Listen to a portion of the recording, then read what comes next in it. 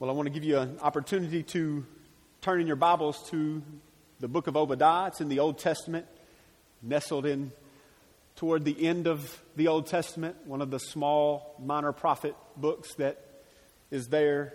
It's only one chapter long, and as God would see fit, we're going to preach 3 sermons on this tiny little prophetic book.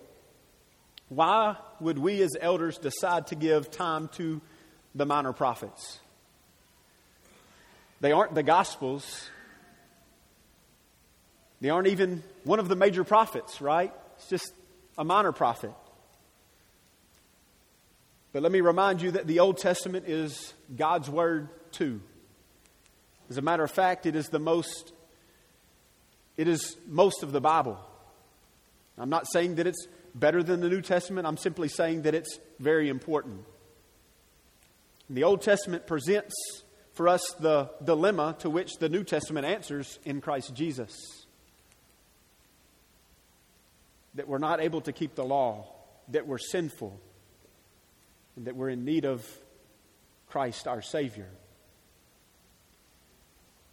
The word minor, the reason that it's given the title minor prophet, simply means small. There's 12 minor prophets in Scripture. And they're anywhere from 1 chapter, Obadiah, to 14 chapters long. They stretch over 4 centuries of time. From around about 700 BC to 400 BC, these 12 minor prophets were written. The shortest of which is the book that we'll be looking at for the next 3 weeks, Obadiah. But let me begin by reminding you that Obadiah is God's Word to us. And there are very specific promises and instructions for us as 21st century believers that can be gleaned from the book of Obadiah. To state it plainly, God has a word for you this morning through the book of Obadiah. My prayer is that you will listen intently to hear God speak to you. And over the next 3 weeks, we'll be swimming in this little book to hear God speak. And my prayer is that you will, today and for the next 2 weeks, allow God to use this book to till your heart, to soften your heart, to see Him more clearly, to know Him, to love Him, and to be loved by Him. Today our hope is to lay the groundwork for a better understanding of this prophetic book so that as we divide it really into 2 parts the next 2 weeks, we'll have a lot of groundwork, a lot of background, a lot of foundation to stand on. The focus this morning is this: believing in God's providential love for His people is essential to our understanding of Jesus Christ's death and resurrection, and our subsequent salvation through faith in Him. The book of Obadiah has a lot to do with why Jesus Christ came, lived a life without sin, was crucified on the cross for our sins, and rose from the grave, victorious over sin and death. The book of Obadiah has a lot to do with why Christ came. And it has a lot to do with our salvation through faith in Christ.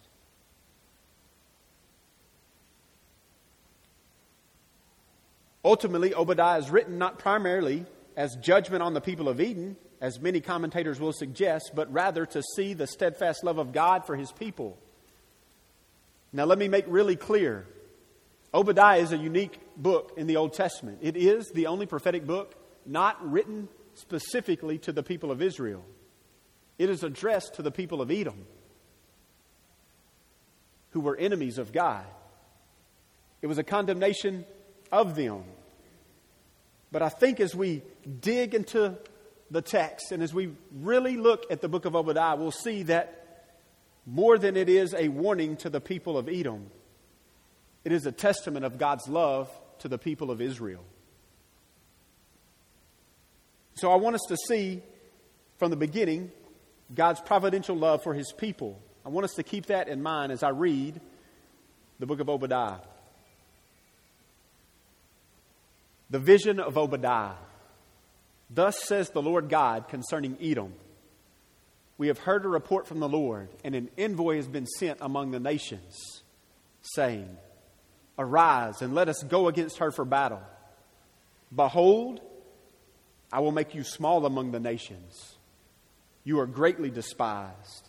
The arrogance of your heart has deceived you, you who live in the clefts of the rock, in the loftiness of your dwelling place, who say in your heart, Who will bring me down to earth?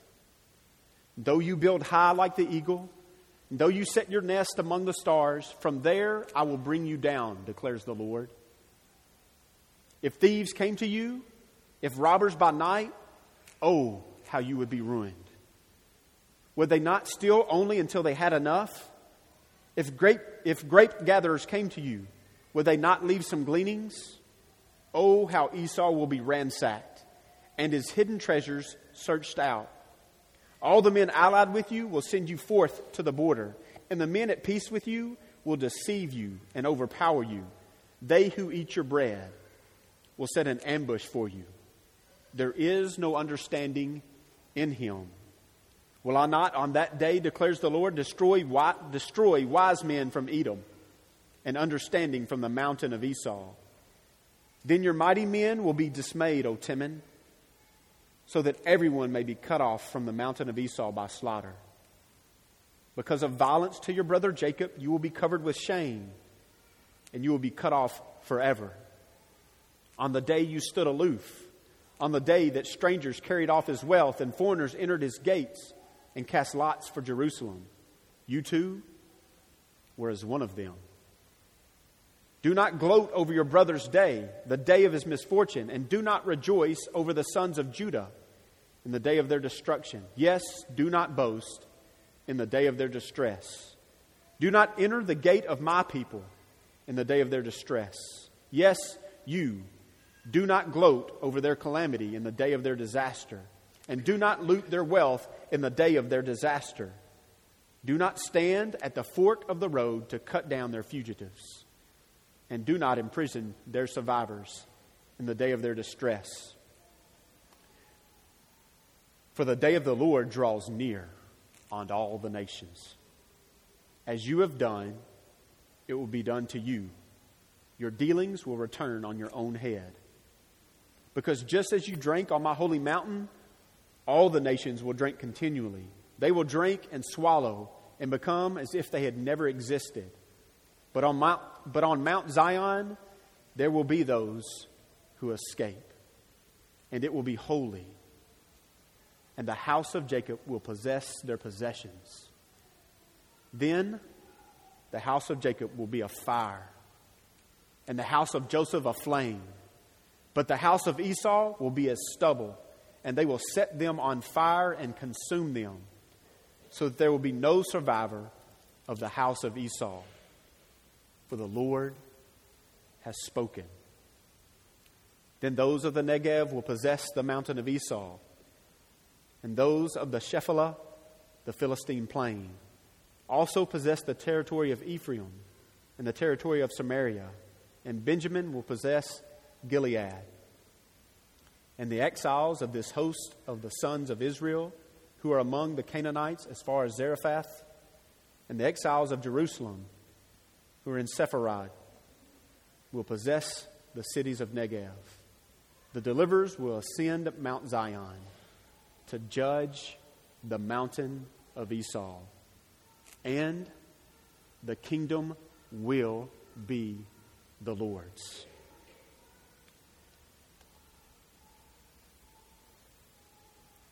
Our primary aim this morning is to follow the providential history of two feuding twin brothers, Jacob and Esau. And as it expands into the conflicting neighbor nations, they become Edom and Israel. And finally into the spiritually eternal implications that all of this carries throughout the Old Testament. The people of God and the enemies of God. For us to better grasp the full scope of God's love for His people, we must see Obadiah's prophecy in light of the broader picture that God is painting of Himself in the entirety of the Bible. And though our endeavor this morning won't be comprehensive, I do believe that we can gather enough scriptural evidence to see God's providential love for His people traced throughout Scripture, from Genesis and into the New Testament, following this one storyline of Jacob and Esau. We want to do so with the book of Obadiah in mind. So let's see how Obadiah is a wonderful part of this picture, of this storyline. Well, I said before I read the book of Obadiah that I wanted you to see God's providential love for His people as we see it in the book of Obadiah. But I also want us to see Obadiah's prophetic masterpiece to us. Yes, it was addressed to the people of Eden, but it has very much to say to us. If it didn't, we wouldn't preach it. If it didn't, it wouldn't be in God's Word. But it's there, and it's there for us for the next 3 weeks. Little is known about the man Obadiah, whose name means servant of Yahweh. It's a great name. If anybody hasn't had a boy yet or has one on the way, then I would highly recommend the name. As a matter of fact, there's 12 other men in the Old Testament that have the same name. And there seems to be no connection between one mention of Obadiah to another. I believe that the only time this prophet Obadiah is mentioned is here in this book. It's estimated that around 587 BC, Jerusalem was attacked by nations, the nations of the Babylonian Empire. And Edom, her neighbor to the south, not only stands idly by, but also gloats in the defeat of Jerusalem, takes advantage of the disaster of Jerusalem, and adds to her destruction. Edom, Israel's brother, pridefully delights in the day of Israel's disaster. But as I mentioned before, there's more to this story than the country of Edom delighting in the destruction of Israel. And it began before the foundation of the world. Ephesians chapter 3, probably a familiar text to so many. Ephesians chapter 1, verse 3 says this. Listen to this familiar text. Blessed be the God and Father of our Lord Jesus Christ, who has blessed us with every spiritual blessing in the heavenly places in Christ. And just as He chose us in Him before the foundation of the world, that we would be holy and blameless before Him. In love, He predestined us to adoption as sons through Jesus Christ to Himself, according to the kind intention of His will, to the praise of the glory of His grace, which He freely bestowed on us in the Beloved. In Him we have redemption through His blood and forgiveness of our trespasses, according to the riches of His grace, which He lavished on us. In all wisdom and insight, He made known to us the mystery of His will, according to His kind intention, which He purposed in Him, with a view to an administration suitable to the fullness of times, that is, the summing up of all things in Christ, things in the heavens and things on the earth. In Him also we have obtained an inheritance, having been predestined according to His purpose, who works all things after the counsel of His will, to the end that we who are the first to hope in Christ would be to the praise of His glory. In Him you also, after listening to the message of truth, the gospel of your salvation, having also believed, you were sealed in Him with the Holy Spirit of promise, who is given as a pledge of our inheritance, with a view to the redemption of God's own possession, to the praise of His glory. Now, what is Paul writing about in Ephesians chapter 1? I'm not so sure that Paul didn't write this letter to the Ephesians immediately after reading the book of Obadiah. Because in his discourse to the church in Ephesus, he explains masterfully what God is doing for us in the book of Obadiah. He's redeeming His own possession. He's saving His people. Simply put, Obadiah is a demonstration to us of the love of God for us. But for us to understand the book of Obadiah, I think it would be wise for us to trace the story of Jacob and Esau back to its origins. So if you will, turn with me to Genesis chapter 25. Here's what I want us to see this morning before we begin this endeavor to do this legwork, to do this background, to set this foundation for the book of Obadiah. We want to see three things. The personal feud between Jacob and Esau. All right? So it's a personal matter between two men, Jacob and Esau, brothers. It's a personal feud. But I also want us to see another part of this storyline, the national conflict. Not just the man Jacob versus the man Esau, but what they become. Entire nations. The nation Israel in conflict with the nation of Edom. But there's a third part to the storyline. Not just the personal feud or the national conflict, but the spiritual implications of that personal feud and of that national conflict that spill over into the New Testament. So we want to look at those three things this morning. The personal feud, Jacob and Esau. The national conflict, Israel and Edom.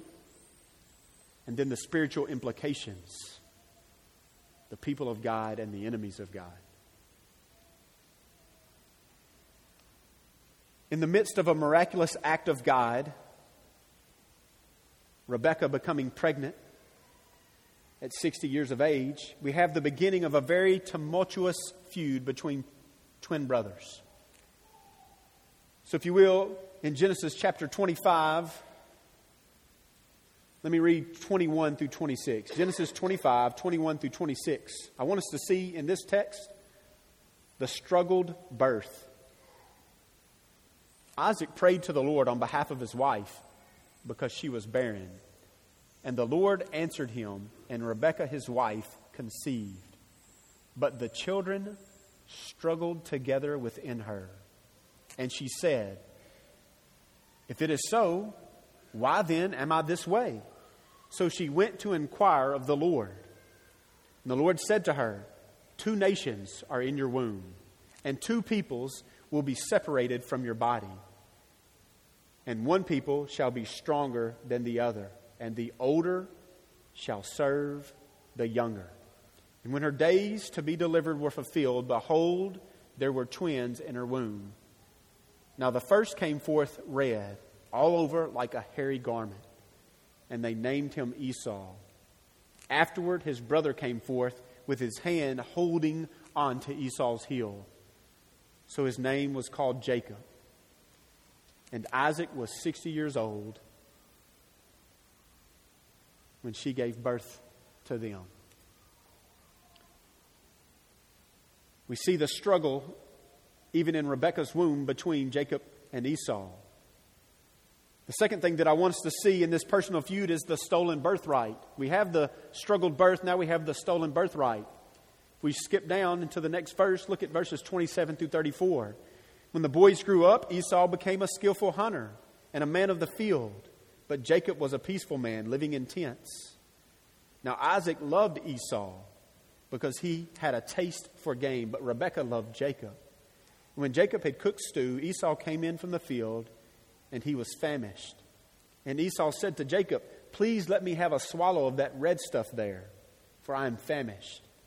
Therefore his name was called Edom. But Jacob said, "First, sell me your birthright." Esau said, "Behold, I'm about to die, so of what use then is the birthright to me?"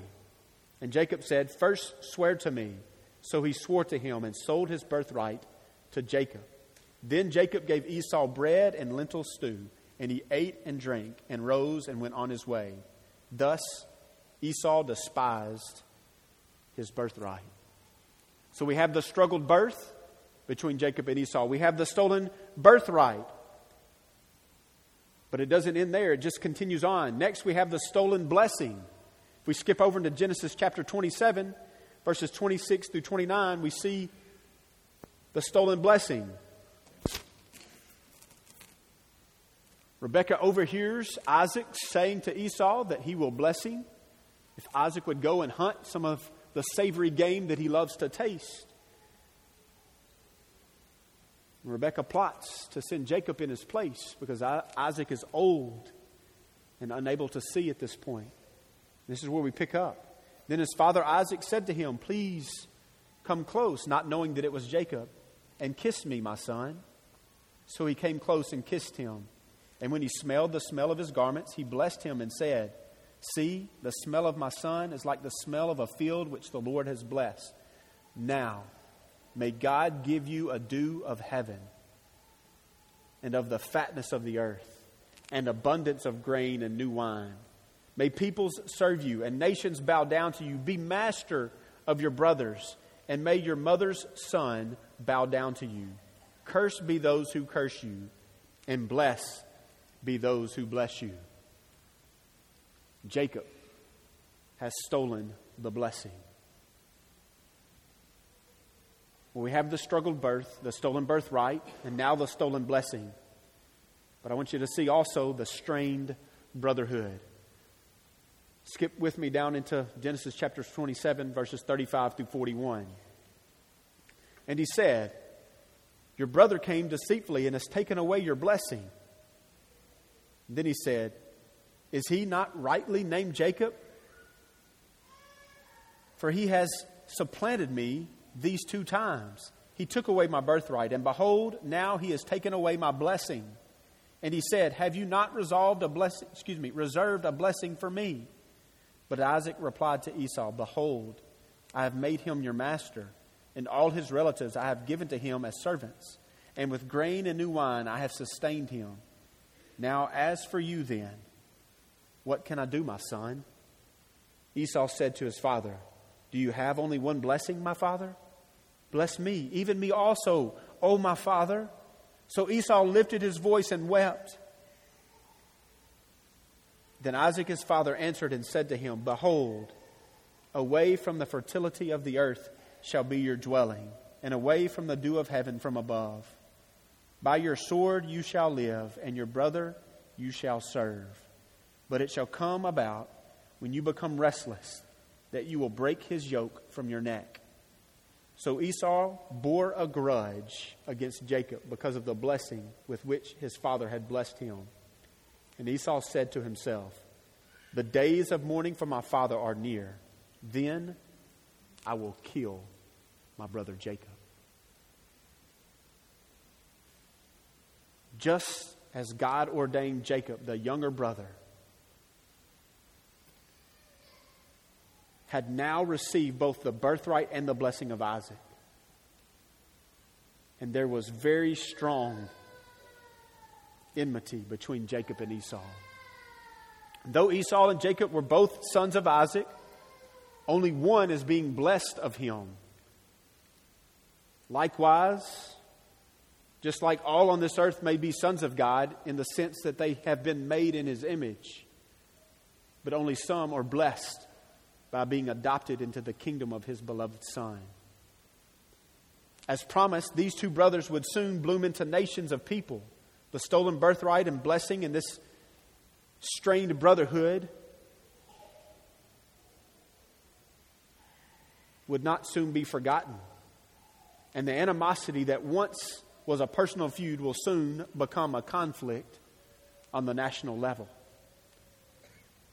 Let's look into God's Word to see this national conflict that arises from the feud between Jacob and Esau. The conflict between 2 countries is well documented in Scripture. And I only want to give you a couple of examples this morning for time's sake. In Numbers chapter 20, verses 14 through 18, it says this: "From Kadesh, Moses sent messengers to the king of Edom." Let me give you a quick background. Moses and the people of God have been set free from Egypt, and they're moving north. From Kadesh, Moses then sent messengers to the king of Edom. "Thus your brother Israel has said, you know all the hardship that has befallen us, that our fathers went down to Egypt, and we stayed in Egypt a long time, and the Egyptians treated us and our fathers badly. But when we cried out to the Lord, He heard our voice and sent an angel and brought us out of Egypt. Now behold, we are at Kadesh, a town at the edge of your territory. Please let us pass through your land. We will not pass through the field or through the vineyard. We will not even drink water from a well. We will go along the king's highway, not turning to the right or left until we pass through your territory. Edom, however, said to him, you shall not pass through us, or I will come out with sword against you, just as Esau said that he would. And then 2 Chronicles 21, 8 through 10 further supports this national conflict that exists throughout the Old Testament. In his days, Edom revolted against the rule of Judah and set up a king over themselves. And Jehoram, crossed over with commanders and all his chariots with him. And he arose by night and struck down the Edomites who were surrounding him and the commanders of the chariots. So Edom revolted against Judah to this day. Well, there's quite a picture being painted here. And perhaps our knowledge of the Old Testament may be rich, but for the sake of covering our ground well and laying an elementary foundation, let's speak very candidly about what we've read thus far concerning the personal feud between Jacob and Esau and the national conflict between Israel and Edom. From what we've read from Scripture thus far, I see little evidence that sets Jacob apart from Esau and sets Israel apart from Edom. I see sin galore on both sides of the fence. I see wickedness at work among both nations.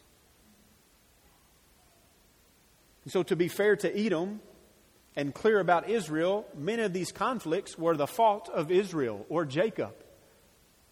The sin of Israel is a recurring theme in the Old Testament, and God often uses as his instrument of punishment enemy nations. Edom is only one of those. But they had been so since the beginning. And though God may have used them for his providential purposes, they were never his people. As far back as we want to trace, any verse that we want to bring into the debate, we can never find any evidence that the people of Edom were God's people. They were his enemies. And God's promises toward Edom are only negative. God promised the demise of Edom. In Isaiah 34:13, Edom would become a desolation. In Ezekiel 25:14, Edom would be conquered by Israel. In Ezekiel 34 and Isaiah 34 again, Edom would have a bloody history. Wild animals would inhabit the area. Ezekiel 35 says that trade would cease with Edom. And those who looked on, spectators, would be astonished, according to Jeremiah 49:17, of what God does to Edom. And according to Jeremiah 49:18, one verse later, Edom would never be populated again. So the question is, in the midst of this national conflict, why does God hate Edom? Why does he hate Edom? So why did God hate Edom? Because they hated God. They were God haters. And they loved their sin. Edom's curse was its endless pride and utter unwillingness to repent of its sins before the one true God. They were always enemies of God, and thus always recipients of God's judgment. So you might be asking, was Israel not guilty of the same sins? Did you not just make mention of that just a few moments ago? By all means, Israel was guilty of sin as well. But the difference between Israel and Edom wasn't sin or sinlessness, but rather the providential love of God was bestowed on Jacob and not Esau. So now you may be asking, why does God love Israel? That's a better question. It's easy to see why he hates Edom, because they hated God and they loved their sin. But why does he love Israel? Only by the grace of God did Israel ever humble itself, repent of sins, and obey the living God. The national conflict between Israel and Edom only serves as a picture of the greater providential plan of God. God loved Jacob and he hated Esau. This national conflict is painting a picture of the love of God toward his people. To state it differently, the love of God has for his people will never be thwarted.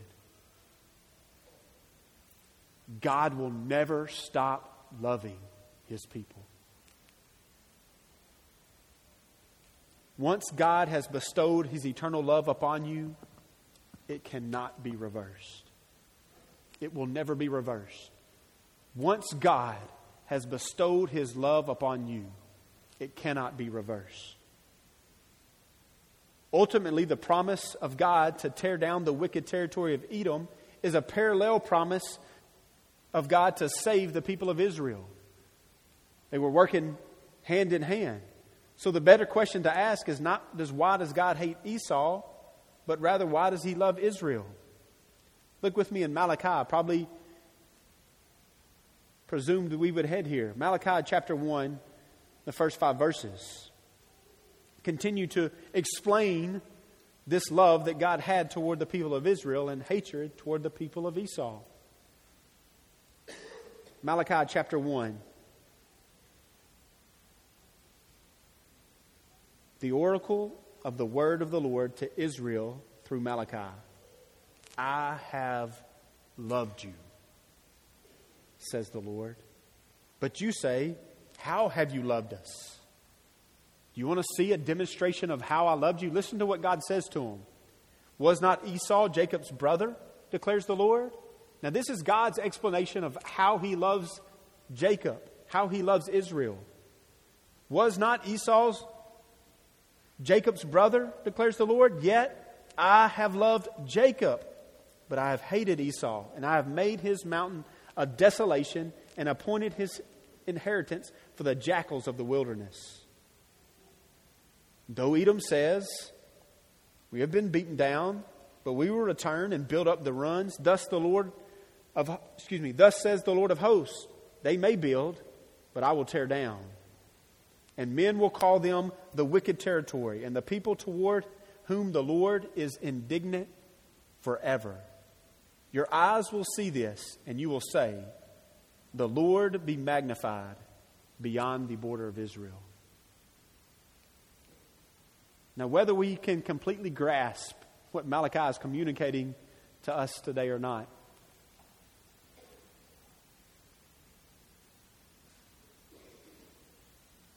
does not change the reality of what's being said. So let's try to simplify. Let's try to put it on terms. And whether we can wrap our minds around and grasp and agree with the concept, let's at least agree with what God's Word says. It says, the Lord be magnified beyond the border of Israel. Perhaps our view of God is being strained by this theme in the Old Testament of God's love toward Jacob and his hatred toward Esau.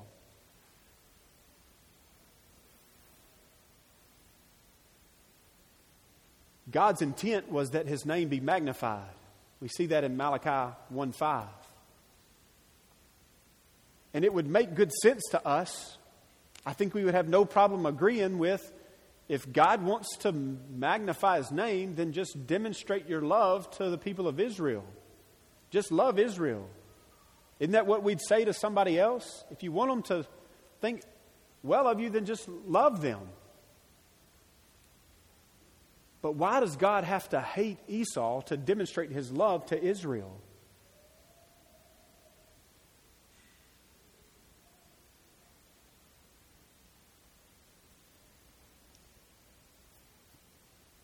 God loves Israel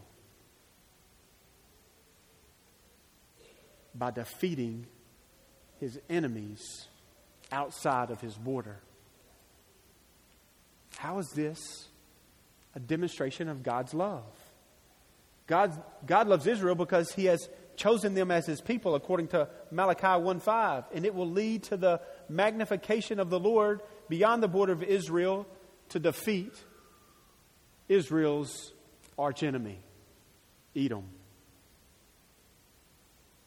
God loves Israel because it was God's plan to get more glory for himself by loving them. And it was God's plan to get more glory for himself by defeating his enemies, the people of Eden. But the providential love of God is not complete in the destiny of two men or even two nations, but rather fulfilled and more fully understood in the eternal purposes of God, who has mercy on the souls of repentant men.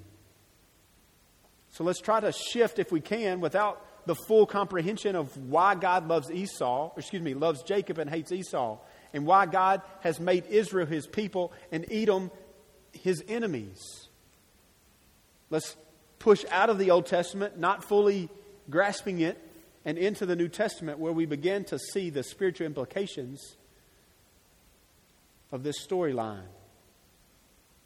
Our understanding of the judgment of God on Esau and the people of Eden in the book of Obadiah must rest solely on faith in God's sovereign and mysterious love for his people. But our understanding of God's love for his people must extend past the man Jacob and past the people Israel. Though God's love was fixed on Jacob, yes, and the people of Israel, yes, there is a more spiritual thread at work in all this. Turn with me to Romans chapter 9.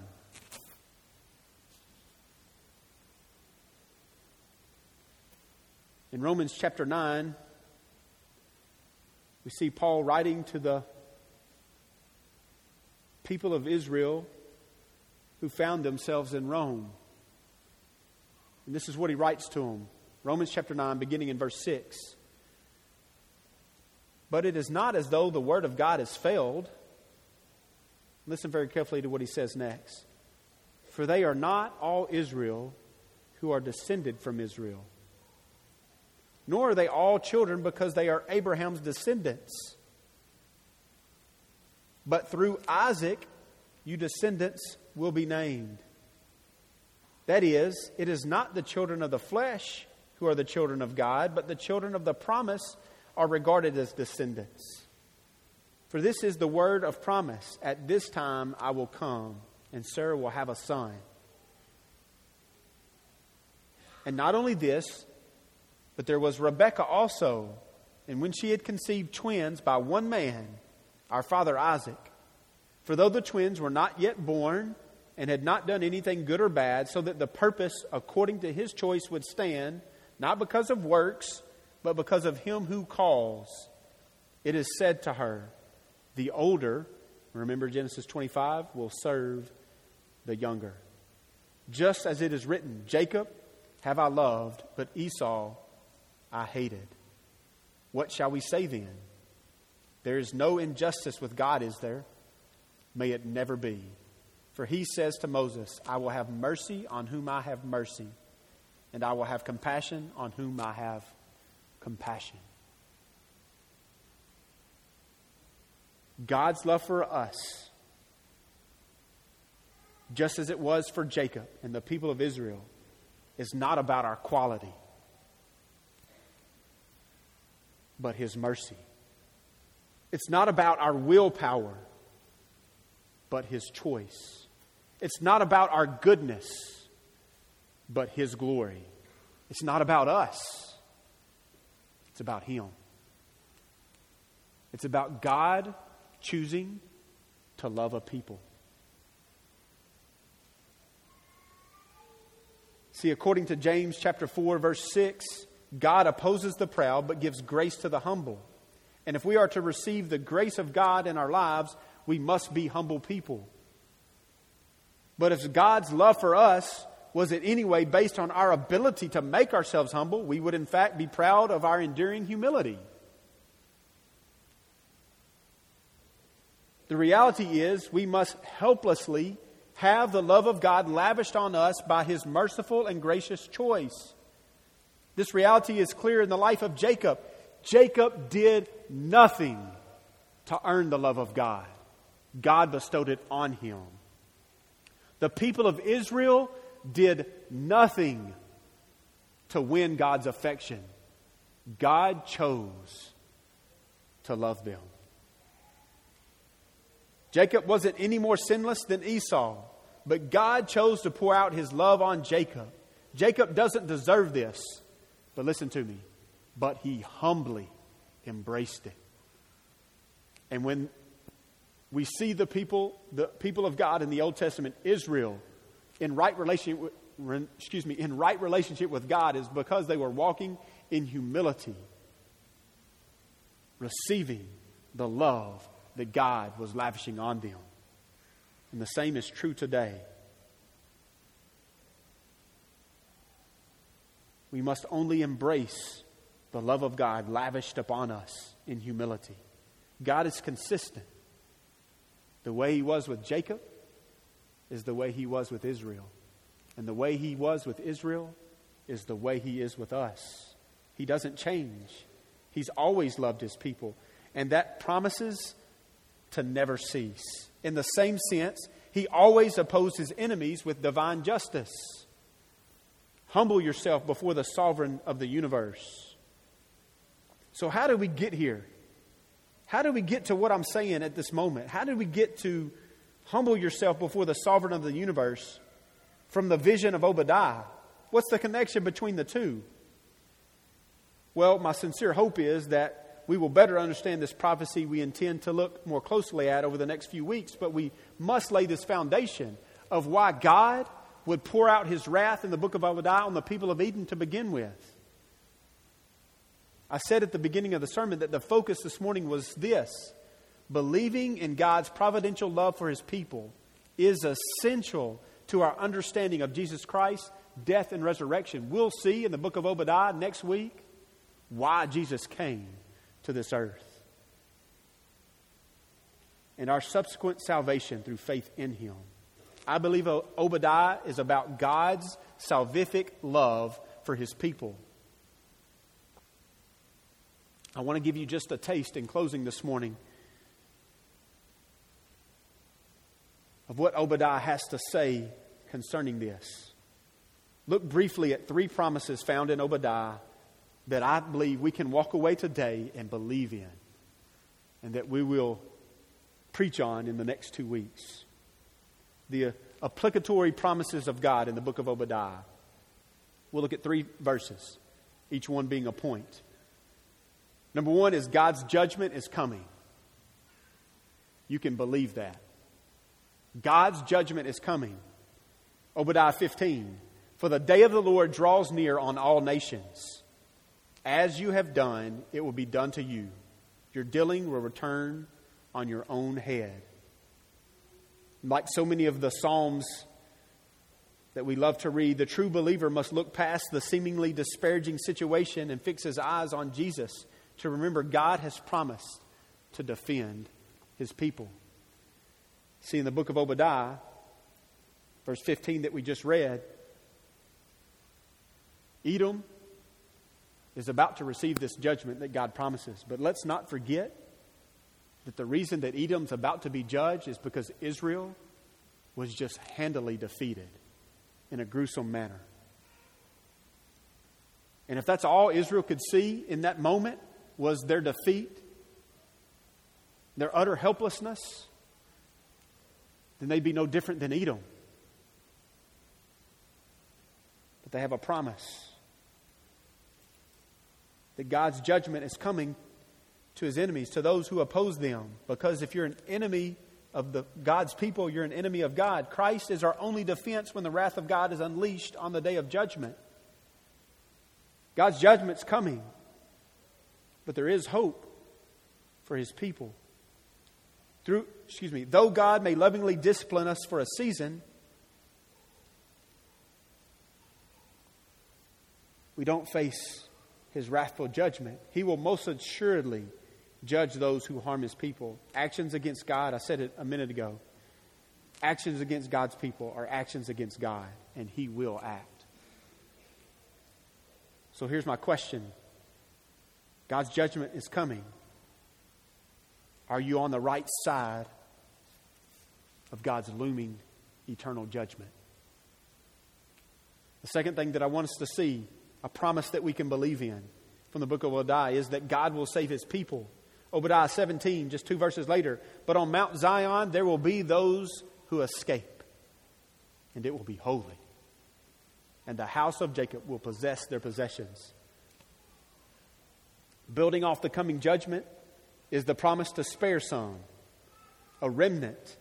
Those who carry the label of my people will escape God's final judgment. To escape the wrath of God to come, one must be hidden in Christ. That is, to have placed all their hope and faith in the cross of Jesus Christ. Christ suffered a bloody death. He absorbed the wrath of God to shield us from the pending judgment. He literally paid the full price for our sins on the cross. Christ justified sinful man from the eternal judge by paying the necessary price for our sins. The wrath of God was appeased through the death of his beloved Son. Our sins were atoned for through the sacrifice that Jesus made on our behalf. We have been forgiven of our sins. He has made us clean in the sight of a holy God because Jesus has imputed to us his righteousness and he has taken on our sins, and his sacrifice was enough. Justice has been served, and God will save his people. So let me ask you, are you trusting in Christ's atoning work on the cross for your escape?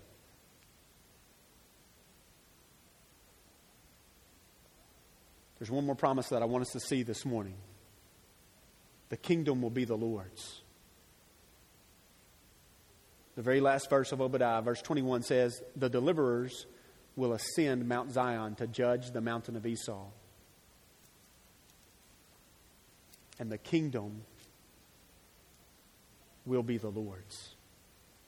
God is sovereign over all, and he promises, according to Obadiah 21, he promises the kingdom will be his. Repent and believe, for the kingdom is at hand. So I have another question. Are you ready for the kingdom of God? Are you ready for the kingdom of God? See, I believe the book of Obadiah is simple. God will judge his enemies. God will save his people. And the kingdom will be the Lord's. Humble yourselves and believe. Let's pray. Father, we pray this morning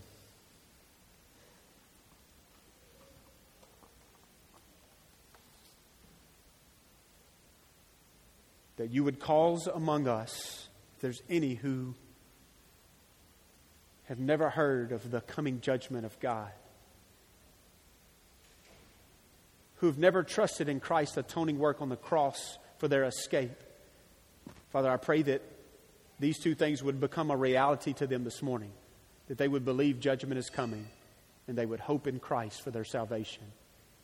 Father, I pray this morning that there's any among us that needs to put their faith in Jesus Christ and him crucified, risen from the grave, that they would do so this morning as their escape from the coming wrath. Father, I plead with you, I beseech you this morning to save some. And Father, for us, to whom you have already bestowed your love upon, Father, humble us. Father, cause us to remain humble so that we're not opposed by you. We see what you do. We see the destruction that you bring upon the enemies of God. We want to cling to Christ all the more. We want to walk in humility. We want to know your love more fully. We beg you, God, this morning to show us your love. We ask all these things in Jesus' name.